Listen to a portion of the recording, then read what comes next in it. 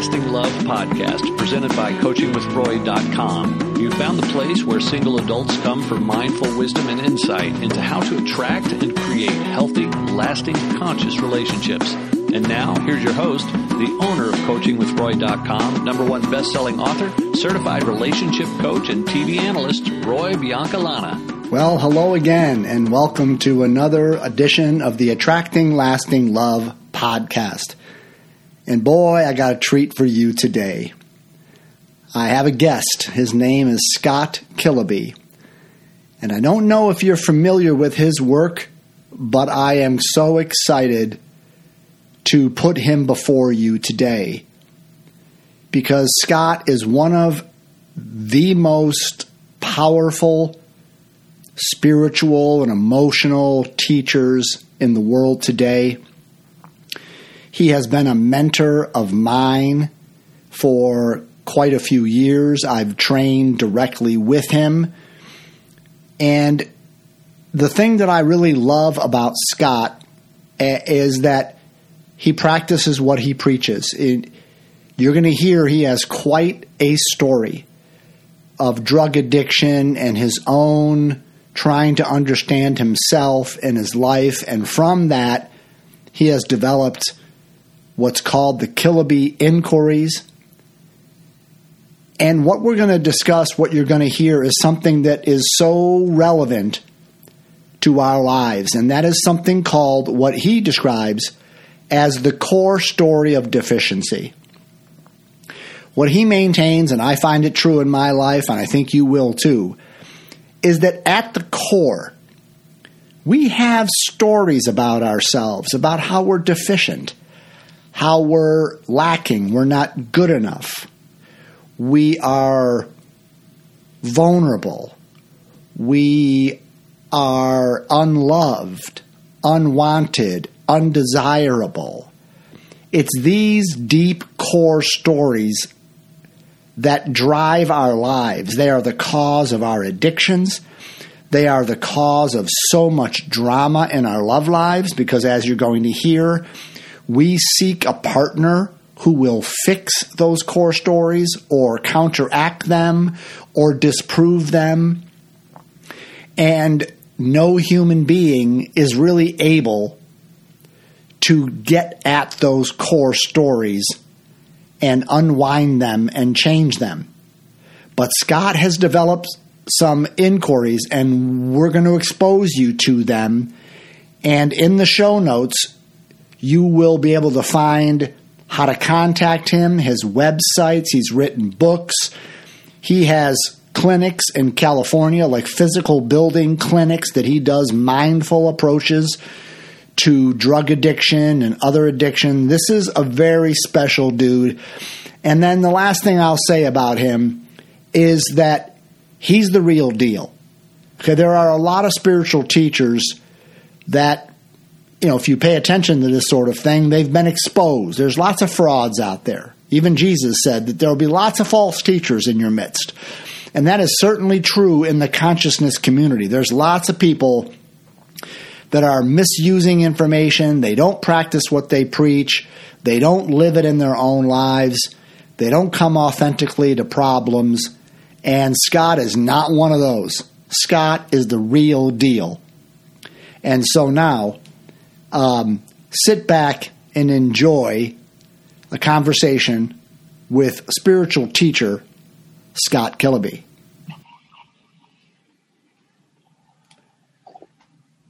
Okay, Scott, welcome to the program. I'm glad you could take the time to be here with me. Thanks, Roy. It's a pleasure to be here. Yeah. So I'm imagining that quite a few of my listeners don't know much about you. And I introduced you before this segment and so forth. But why don't you just take some time to tell people a little bit about your history, how you came to inquiries, what you're doing now, and so forth. Sure. I think my path was never to have a spiritual path, but what happened is like a 20-year drug addiction, which led to trying to find the answer to that. That was really what brought me into the spiritual self-help thing, is to try to deal with the addiction. But what eventually I found was the non-dual message, or the presence-based practices, which were the most helpful for me. And that became really my way of my spiritual path. I started to listen to non-dual teachers and read the books, and it resonated with me, and a little bit about inquiry. So what happened was I picked up these practices of present moment awareness, mindfulness, and inquiry, and had some very big spiritual experiences and shifts that really shifted me into living here in the now without identifying in the same way with my mind. So less clutter of the mind, much more peace from that realization. It was so life-changing, Roy, that eventually it took me out of my career as an attorney, and I started to slowly, as I started to share this message, that this freedom that I'm referring to is available, people started coming to me. Slowly, I started to find that what I wanted to do was to help people who were suffering like I had been. Slowly, what got built was a following of people who were resonating with my teaching. And then we started to develop different sets of inquiries. And so, as you know, the living inquiries was our first incarnation of that. Mm-hmm. And it sort of gave birth to the second incarnation, which is the Kiloby inquiries. So what we do now is we have quite a few certified facilitators that work one-on-one in group with people. It's like a mindfulness-based, somatic-based inquiry. It's really hard to describe. It's you can do it and get a sense of what it is, but to describe it is, unless you're familiar with this world, it won't quite capture what we do to describe it. Yeah. Well, I think one of the ways the listener is going to kind of get at it is when we get into the nuts and bolts of what I want to really talk with you about and the expertise that I think you can bring to people. So let me frame the context like this. Michael Singler is one of my favorite guys to listen to. I used to live in Orlando, and he had a place in Gainesville, and I'd go sit with him a couple times a month, mm-hmm. and did that for like a couple of years. And he used to say, that he would say to you, hello, are you in there? And he'd kind of wave like, do you exist? And you go, yeah, I'm in here. And then he would say, how you doing in there? Right. and he would challenge people to be honest enough that if they kind of felt into what it's like to be them, mm-hmm. that they would recognize a lot of times they're upset about something or anxious or bored or lonely or they feel insecure. So he would say, you're in there. How you doing in there? Well, you're not okay in there. Right. Yeah. And he would point to these feelings of whether it's boredom or anxiety or depressed or insecure. And the more I started thinking about that, there's almost like a deeper kind of not okay under those things, which is something that a phrase that you coined, as far as I know, I never heard anybody use it before you, a core story of deficiency. Mm-hmm. So I could feel undesirable or I could be insecure, but what might be under that is a deeper story of I'm not good enough. Right. Or I'm not wanted or I'm unworthy. Right. And what Michael pointed to and what I've seen in my work is that a lot of people, a lot of the trouble we get into in relationships and seeking a partner is because we have some sense of that story of deficiency or some sense mm-hmm. of that not okay feeling. And we think that if we find the right partner, that it's going to heal that or fix that or dissolve that. Right. And it doesn't take very long to find out that that's not true, but it's still rampant. I still really see that, okay, we don't feel okay in here. And the mind says, well, what you need is the right career or you need mm-hmm. the fame or you need something. But one of our favorites is I need the right partner to deal with that core story. So talk a little bit about what you know from a personal standpoint and from your work. What is this core story? Why is it? I think it's central to everything we do. I think our whole life revolves around trying to deal with that, whether we know it or not. Right. But so just kind of riff with me about the core story of deficiency and what you've learned about it.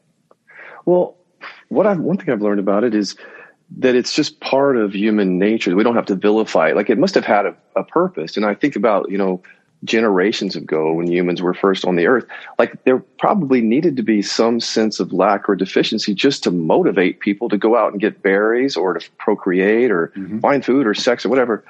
But apparently that feeling about oneself that is helpful for like basic survival doesn't kind of like have a shutoff valve, and it's sort of, we become, that becomes our identity at the very core level, that I am lacking, I'm deficient, like you say, I'm not good enough.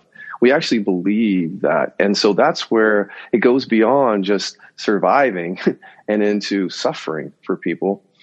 And that feeling goes along with the feeling of separation. I don't know if your listeners listen to that kind of talk much, but just the feeling of being separate, separate individuals. There's also a feeling for most people of deficiency or lack that goes with that. So it's not just that I'm separate from everybody else, but there's something wrong with me. I'm missing something. And then, as you say, we go looking to the world and to other people to complete me. Like, you know, I heard that, you complete me. Well, I think what we find out is that's, like you say, that's not what happens, but relationship does become a way for us, if we're aware and conscious, to see what we're believing and what the story of deficiency, and as well as all our traumas. Like, relationships can be a catalyst for waking up and experiencing freedom and even a deeper love. But I think at some point you kind of have to explore beyond this feeling of deficiency and see that's not really what you are, you know, and then love from a different place, a place that doesn't feel that. And that's really the thing I'd like to talk about, is what does love look like at some point in the end? What does it look like when people aren't coming from that place as much? You know, and that's an interesting topic too. But I think the majority of people, like me, and the majority of my relationships, like you say, is that I thought, well, in my case, being gay, was a he, but he or she is going to complete me. And that's the belief going into it. Yeah. Yeah. Well, let's chase that a little bit. Like, what do you find is different when we sort of let go of this idea that I'm lacking and missing something, and if I find the right partner, that fixes it? What does love look? I think we could use to be inspired as to what it can be. Yes. So for me, so my story was always, I'm unlovable. That was my deficiency story. So I did most of my work around that. And when that stopped appearing for me, like those thoughts and feelings just really stopped arising, what I found is that in relationship, I had been so focused on getting love and getting something, where when that deficiency story, because that comes from the deficiency, right? Like, you've got to give me what I don't have. Right. But then after that story sort of dissolves away, it became more about, now I can just love. I can give love. And it became more about that, instead of monitoring people to see whether they give me what I need. Because in those days when I was monitoring, I always felt they always came up short. It's like, you're not giving me what I need. You're not giving me enough of what I need. So I say love without that would be more unconditional. I don't know if we can ever get to true unconditional, but more unconditional, less needy, less possessive, less controlling, less attached in a very sticky way. Open can still be monogamous for sure.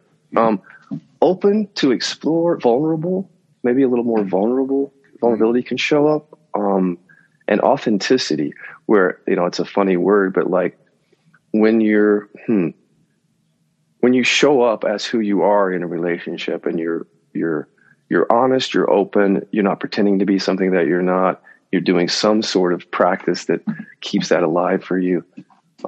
There's less triggers. That's one thing I noticed. Like, there just aren't as many, because so many of the triggers come from this feeling of being deficient. So that's nice, just to have a relationship with less triggers, first of all.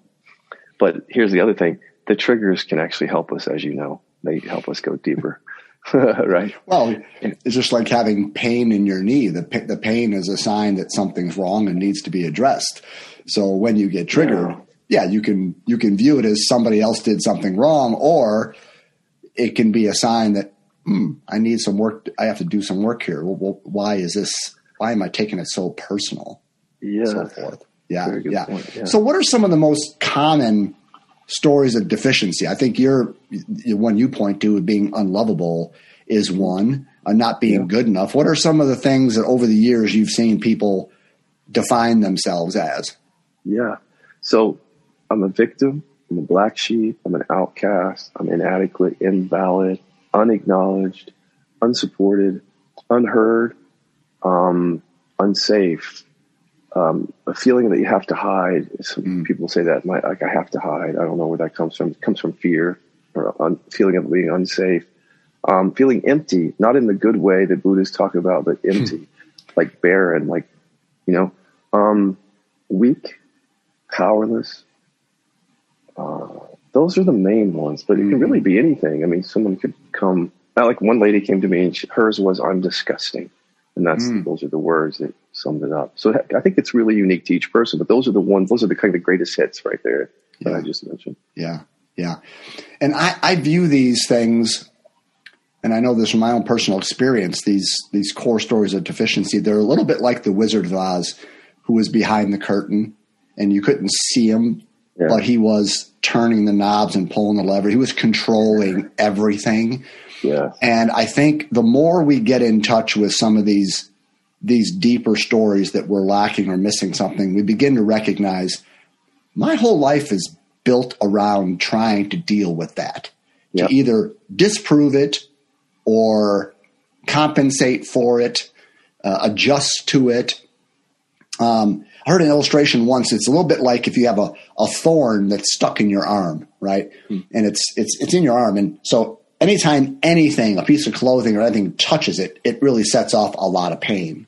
Mm-hmm. And so with this thorn, there's like two options. One, you can sort of build a contraption that would go over the thorn and cover it so that nothing could touch it and nothing would, trigger it so it would hurt. And you could put your whole life around. You'd have to sleep in certain positions to where it wouldn't touch. So your whole life would revolve around protecting this soft spot, or you could pull it out. Right? Yeah. Which sounds so obvious, but I think a lot of people, including me, we don't really know how to pull it out. Like, if I don't feel lovable or if I feel not good enough, I mean, most of us will either deny it, act as if it's not true, or we'll compensate for it and try to become achievers, certain personality types. I think if the viewer's familiar with the Enneagram, I think the Enneagram, all the 9 personality types are simply compensations for these underlying stories. So my being a type 3 and achiever is because I don't feel good enough underneath. So I got to perform, right? So we either compensate for it, we deny it, or we get into like spiritual affirmations and just try to, I am good enough. I'm strong enough. We just try to almost convince us that it's not true. But you found a way of inquiry to actually pull the thorn out. Because like you just said, I don't have those thoughts and feelings about unlovable anymore. They're gone. It's not like you've learned to ignore them or suppress them in some way. They're not there. Right. They're not arising. Talk about what you learned in the removal process of these things and how we can share that with the listener. Well, with the inquiries that we're using now, the way that, and I'll maybe show them to you a little bit, but the way that the inquiry is designed is it becomes really difficult to lie to yourself or to overcompensate in the middle of it, because it challenges your mind directly to literally show you the story of deficiency so that it's not hiding. And that's how the inquiry questions are just designed that way. So just like you said, that was really well said. We overcompensate or we repress, don't deal with. And that brings me up to another point, which I think is important to the extent that your audience may be becoming aware. We're all becoming more trauma informed. And these deficiency stories are kind of like trauma responses, right? And so when you said it best, or you said it really well, when like we can, in trauma language, we would say we either learn to regulate that nervous system that's out of whack. And, some of us do it with drugs and alcohol. Some of us do it with more natural, healthier things like breathing or nervous system regulation techniques. But that's one choice. And many of us have to learn how to do that just to survive, especially if we have a lot of trauma. But what you're talking about here is like deconstruction or deprogramming it, which is very different than just regulating your nervous system. So these inquiries, what we've done, we've designed them in a way that first they will bring up the unconscious repressed thoughts so that you can't hide from them anymore.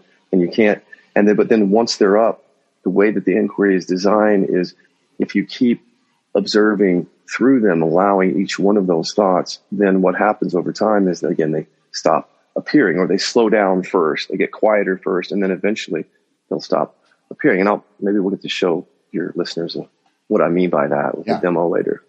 Yeah. So you develop like a formal process that you can do with a facilitator to look at these things. It's not just a philosophy. It's a process of a step-by-step way of looking at that.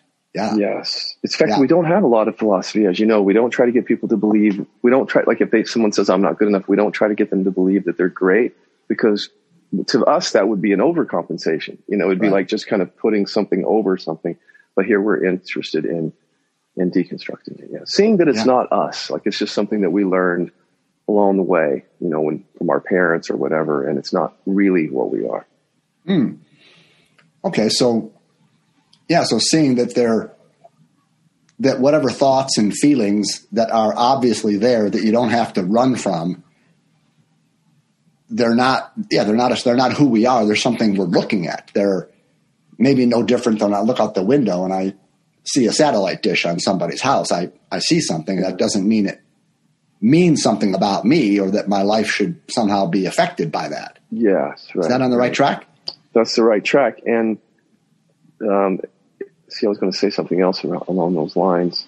I think I may have just forgotten it, but maybe I'll come back to it. Sorry. Mm-hmm. Mm-hmm. Yeah, so it's this witnessing something and rather than identifying with it, because the stories are, I am undesirable or I am unlovable. That's right. And here's what I was going to say is that we started doing this work about, as you said, like 15 years ago. What we're finding now from the science is that when we do repress these things, because you mentioned like one way of dealing with it is just suppress, repress, don't deal with. Now we're learning from science that can actually contribute to mental health and physical health issues. Mm-hmm. So this is one of the reasons why we're so enthusiastic about bringing this work to the world, because it's almost like the opposite of repression. So it's like bringing things into consciousness, but not just some things, like everything that you're believing as much as you can into consciousness. And so I think one of the benefits of that is less repression, which, if science is correct, would mean some sort of some breakthroughs in the area of some of these physical conditions and these mental health issues, if repression is really. So that's another thing, too, that I like. You hear me talking about a lot, because we didn't know that 15 years ago. Mm-hmm. We didn't know that emotional repression was playing into these things as much as we know now. And so thankfully, we have a modality that does help with that repression. And you mentioned how, and it's just natural. It's like if we were fully conscious of all the deficiency story all the time, it would be overwhelming, But what it does is it shows us these triggers every now and then. But a lot of it will go and kind of hide or not be fully conscious. It's running the show, as you say. It's running our life, but we're not fully conscious of it. And I think that's the really value of the work, is make that conscious, because it's running your life. Make it conscious and then let it dissolve so that you can experience a deeper freedom than that story would ever give you. Another thing about that story, and I say it all the time, because people will listen to this sometime and they'll say, yeah, okay, that's there, but how does that really affect me? I mean, one of the things you can hear, if you understand this, you would be interested in looking at deficiency stories, which is that they sabotage. They have a self-sabotaging nature to them. And I experienced that when I would get into relationships in my 20s before I did this work. It's like I would find somebody that I thought I was going to connect with, but because my story was I'm unlovable, on some level I'm sabotaging and I did it over and over again, sabotaging the relationship, because a successful relationship where I feel loved would destroy the identity. Right, wouldn't fit in with who you think you are. Yeah. So you have to find someone who ultimately won't love you, so it confirms, it's like, you see, I am unlovable. Yeah. That person just proved it to me. Yes, but it's so unconscious. Like, we don't say that. Like, right. I want to go on a date with you, so we don't say that. But so you can not love me. Right. Right. But I think that's an important point, that we create these cycles of pain that further solidify this separate self of being unlovable or undesirable, and it sort of proves it to us, and we can believe it deeper. Mm-hmm. But the only way to step out of it, is to bring it into consciousness and really look at it. Mm-hmm. So is there anything that you can say about, because I would like to do a little demonstration, but is there something you can talk about in terms of what happens in an inquiry type of session.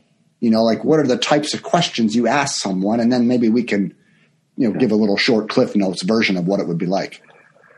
Good. So the thing is we like to, I think we understand now at this stage of the game that everybody comes, even though we kind of all have the same structure of suffering, we believe stuff and it makes us feel things and we don't want to, all that. We have different content and we have different issues. So the questions or the inquiries that I might use are really going to be determined by who's showing up with me. Mm. So if someone shows up with a lot of chronic pain, for example, we might be looking at anger repression because, emotional repression contribute to that. But if someone comes in and they say, well, I don't really have chronic pain, but I believe I'm not good enough, then the questions are going to be directed to that deficiency story. If somebody presents with a trauma that's unresolved, like when I was 8 years old, I was sexually abused or something, then we're going to formulate the questions related to that. So that's the good thing about it is we're not just speaking in general theoretical terms. It's not like a across the board cookie cutter approach. It's literally meeting them where they're at.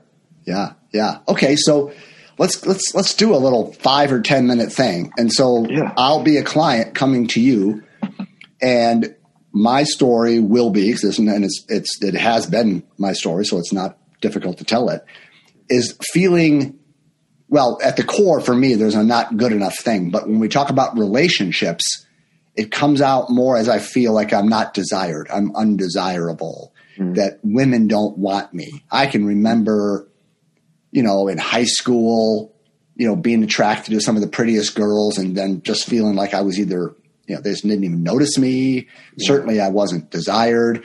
So I can trace this. And I think this is I think it's a good one to work on here.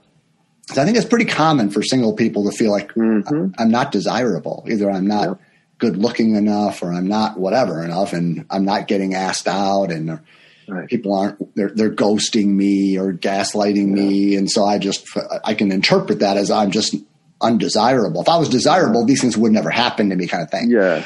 So, okay. So I'm putty in your hands, Scott. I just feel undesirable to women. Yeah, so I'll also add that many people in relationships have the same story, and they'll turn it on their spouse, and they'll interpret things that their spouse is doing like I'm undesirable, because it infiltrates a relationship sometimes too. Yeah. You wouldn't treat me that way, or you wouldn't live with me that way if I was desirable. Right.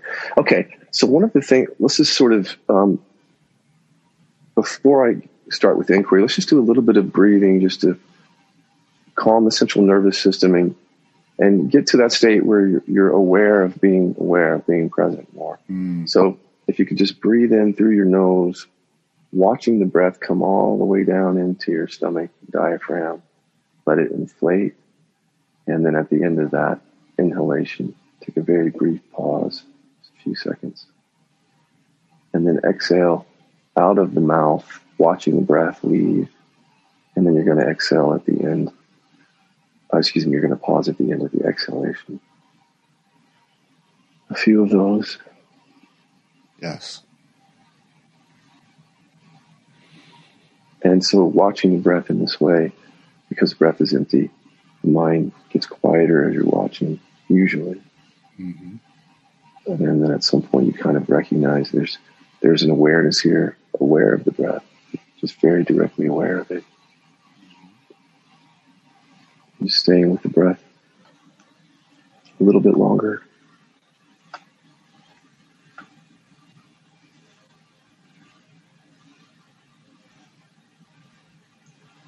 Now you can take your focus off of the breath and just rest as awareness, which means rest as whatever is here witnessing. It's aware of thoughts, feelings, sensations. So if thoughts arise, we call them words and pictures. You're just noticing them, and noticing them they're allowed to be as they are. Same with sensations, anything, really. Just resting first.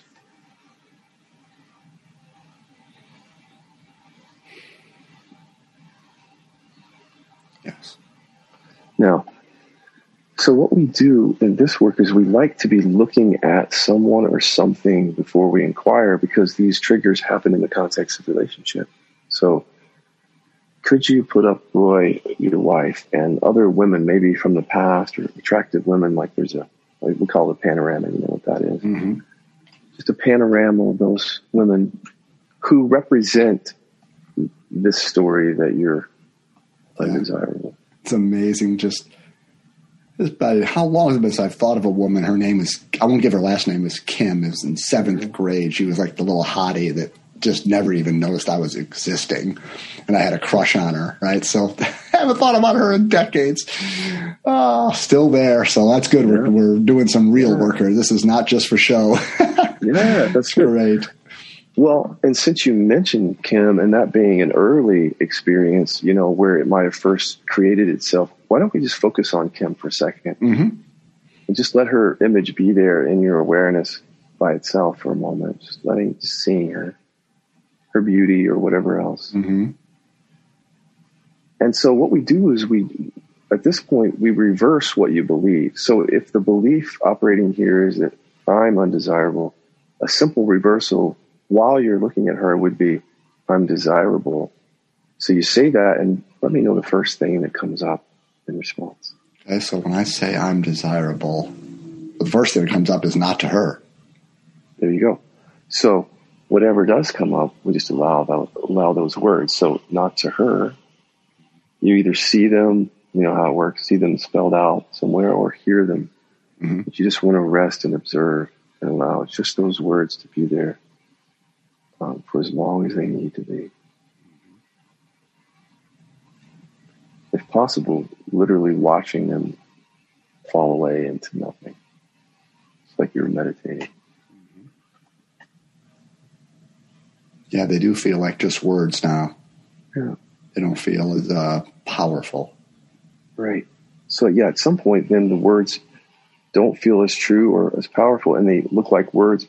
But I encourage people just to continue resting and allowing. You're not pushing them away. You're just giving them the space, and then quite often they just will fall away naturally.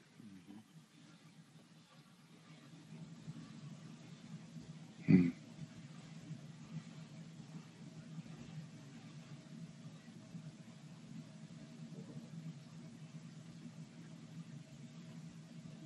Yes. Yeah. Mm-hmm. And then repetition is a big thing, because there's layers of this, as we know, and they don't always show. The first layer is what it is, but it doesn't always show the other memories and stories that are packed underneath it. So you come back to looking at Kim from awareness, and you say, again, I'm desirable.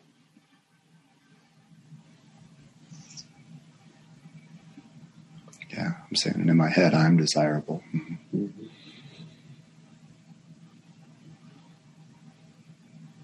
Yeah, I just had a little image flash in my head, like a picture of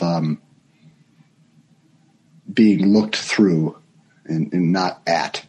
Like I'm standing there, but they don't see me. She doesn't see me. Yes. In the hallway of my high school, of my junior high or something like that. It's a picture. Mm-hmm. Yes. So pictures are also thoughts. So allow the image of the picture just to be there. And what I tell people is that sometimes these images are sticky, not just because they're connected to some feeling that might be obvious or sensation, but also because there are stories that are not conscious connected to it. So as you look at that image, what does that image mean about you? You may have already said it, actually. Well, that I don't matter is just what popped up. Right.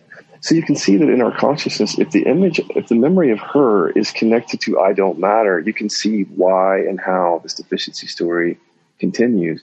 So to deconstruct it so that it doesn't continue in the same way, pull those words out, I don't matter, and let them be by themselves without connecting them to the image of her. Yeah, I'm imagining writing them on a chalkboard, just separate. Yeah. And just let them be. Okay. Yeah. And for those listening, what that means is you're witnessing, you're observing the thought or hearing it and doing nothing else, just resting and allowing. That's what he's doing right now. Mm-hmm.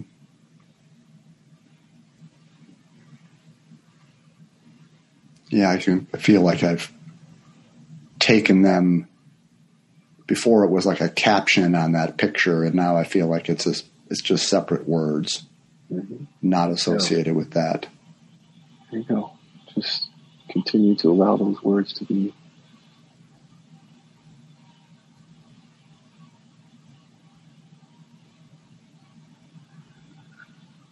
Yeah. I did find some value through the years in coaching people to fully allow a thought to resolve itself, because for some reason it has a positive effect on the body as you go deeper in this inquiry. To really let every thought be by itself and dissolve, it tends to help dissolve some of the emotions and stuff. But we're not deep enough in that for you to see it. But that's why I do that. Yeah. But since we're just showing you a little piece of this, what I would normally do, Roy, is I would repetitiously come back to the same inquiry with you if we were doing a real session, until when you said, I'm desirable, as you're looking at Kim, either it's like a yes or a neutral, like the story that's connected to her just is not there. So we would keep doing that. But I want to show you something else that we do so you can see the depth of the work, is that sometimes we have to reword an inquiry to truly bring up the mind's objection, like that hides from us. So if you're looking at her and you don't say this as a positive affirmation, that's another thing for your listeners. I'm going to have you say, I'm the most desirable man in the world, as you're looking at her. Now remember, it's not a positive affirmation. You're not trying to believe that. You're using that phrase to conjure up the thoughts that disagree with it. That's the deficiency story. So there's a lot of talk, but okay, yeah. So you say the opposite in order to bring up your own objections to it. That's right. And when you reword it in such a way, it's almost like the ego has to come up and say no with some force. So when you're looking at her, say, I'm the most desirable man in the world. Yeah. Yeah. Okay. Yeah. I'm the most desirable man in the world. Yeah. I felt my breath kind of catch in my chest, like I couldn't breathe for a second there. Yeah. See how that taps into something deeper. You see what I mean? Yeah. Yeah. Yeah. Yeah. Body. Any thoughts coming up? Body sensation. Kind of a big hell no, like where's the evidence of that? It's almost like a lawyer kind of in a courtroom arguing. There's no evidence of that, right? Yeah. Just an arguing and a hell no and a difficulty breathing. There you go. So allow the hell no. If that's what's appearing in thought, whatever the thought is, allow it, observe it, one thought at a time. It sounds like hell no is one of those. Mm-hmm. Just let it, almost I tell people, let the thought be true, but now just quietly allow it. You don't have to think about the thought. There it is. Yeah.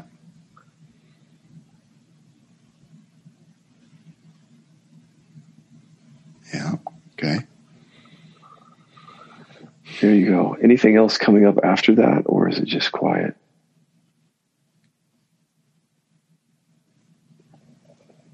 Pretty quiet. I'm kind of scanning my body. My breath feels open now, and there's no other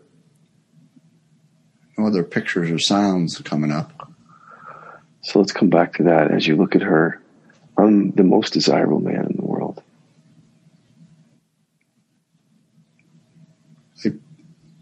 I feel a giggle coming up in me. And the story I have is that means it feels lighter to me, a little less serious. Mm-hmm. Is there still some objection, though? Yeah, right now in this moment, it feels pretty neutral, like none of it matters. Yeah. It's like whatever. Yeah, it's lost the energy of the hell no seems to have dropped away a little bit, and it's just like, it just doesn't matter. It's just whatever. So what I would do is I would coach people to do the inquiry on their own for a while, because even if it's lighter today, maybe tomorrow would show you more. But the other thing I would do if we were doing a full session is I'd have you interface with other people, other women, your wife, maybe even mom and or dad, because we often learn these like, I don't matter, or right. I don't know about desirable, but something like that could happen with mom and dad. Right. So in a full session, if Kim started to feel clear, like there wasn't anything there, we would move to other women or to mom and dad to see to the extent to which that story got connected to those people, and just take you through everything. That's where it goes deeper, is when we don't hide. We don't hide from anything. We're just going. Yeah. And as you bring up different faces and different things, then you're looking at each individual body sensation or sound or picture or thought that comes up and witnessing it, and sort of, do you still talk about how these things get Velcroed all together into the story? We do. But again, what I think I've learned in the last 6 years is that the deeper somatic or body work happens through witnessing unconscious thoughts thoroughly. When I haven't talked about this yet, but I had very intense chronic pain for 3 years. And of course I had a desire not to be in pain like anybody would. And I thought, being in the body more would be helpful, but it wasn't actually. I had to go look at the unconscious thoughts like you're doing. And that actually shifted the body. So yes, emotions and sensations are definitely connected to thoughts, and they're part of the work. But I've just found out recently that, strangely, the body gets clear by witnessing the unconscious thought streams. That's how the pain went away from me. It's quite a mystery. But yes, like at some point we might bring you down into your body. Let's say you've got a tightness in your stomach, but you aren't getting any words out, like on an inquiry. It's like your mind is quiet because it's repression. Like we repress these things. Mm-hmm. So if you come up with just a sensation in the end, we might feel into that sensation and do a little bit of inquiry to tweak out the emotions and thoughts that are repressed in that area to help that contraction dissolve, because people are body aware. Then that you've got certain areas of your body, like when you're triggered, your heart feels closed or tight, sure. And those are the areas we want to work on. But what I'm saying is, strangely, they get clear by being skillful in looking at the unconscious stories in the mind. Yeah. Fantastic. So, okay, good. I think we've given people a little picture of working on these deeper stories, and, how to witness them and perhaps see them unravel a little bit rather than compensating for them and so forth. So that's great. So Scott, you work with people one-on-one like this, right? So I'm going to link to your website and to your email address in the show notes, but tell people a little bit about what you're available to do with them. Well, so I am available. I'm also pretty booked up for about 2 months, and I've trained facilitators in this work.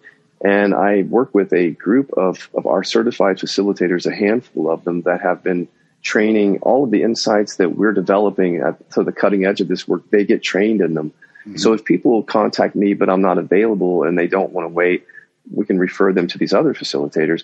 If you want to work with me, you just have to wait. If you signed up now, you wouldn't be able to see me until August. But yeah, we this is the kind of work we do on a daily basis with people.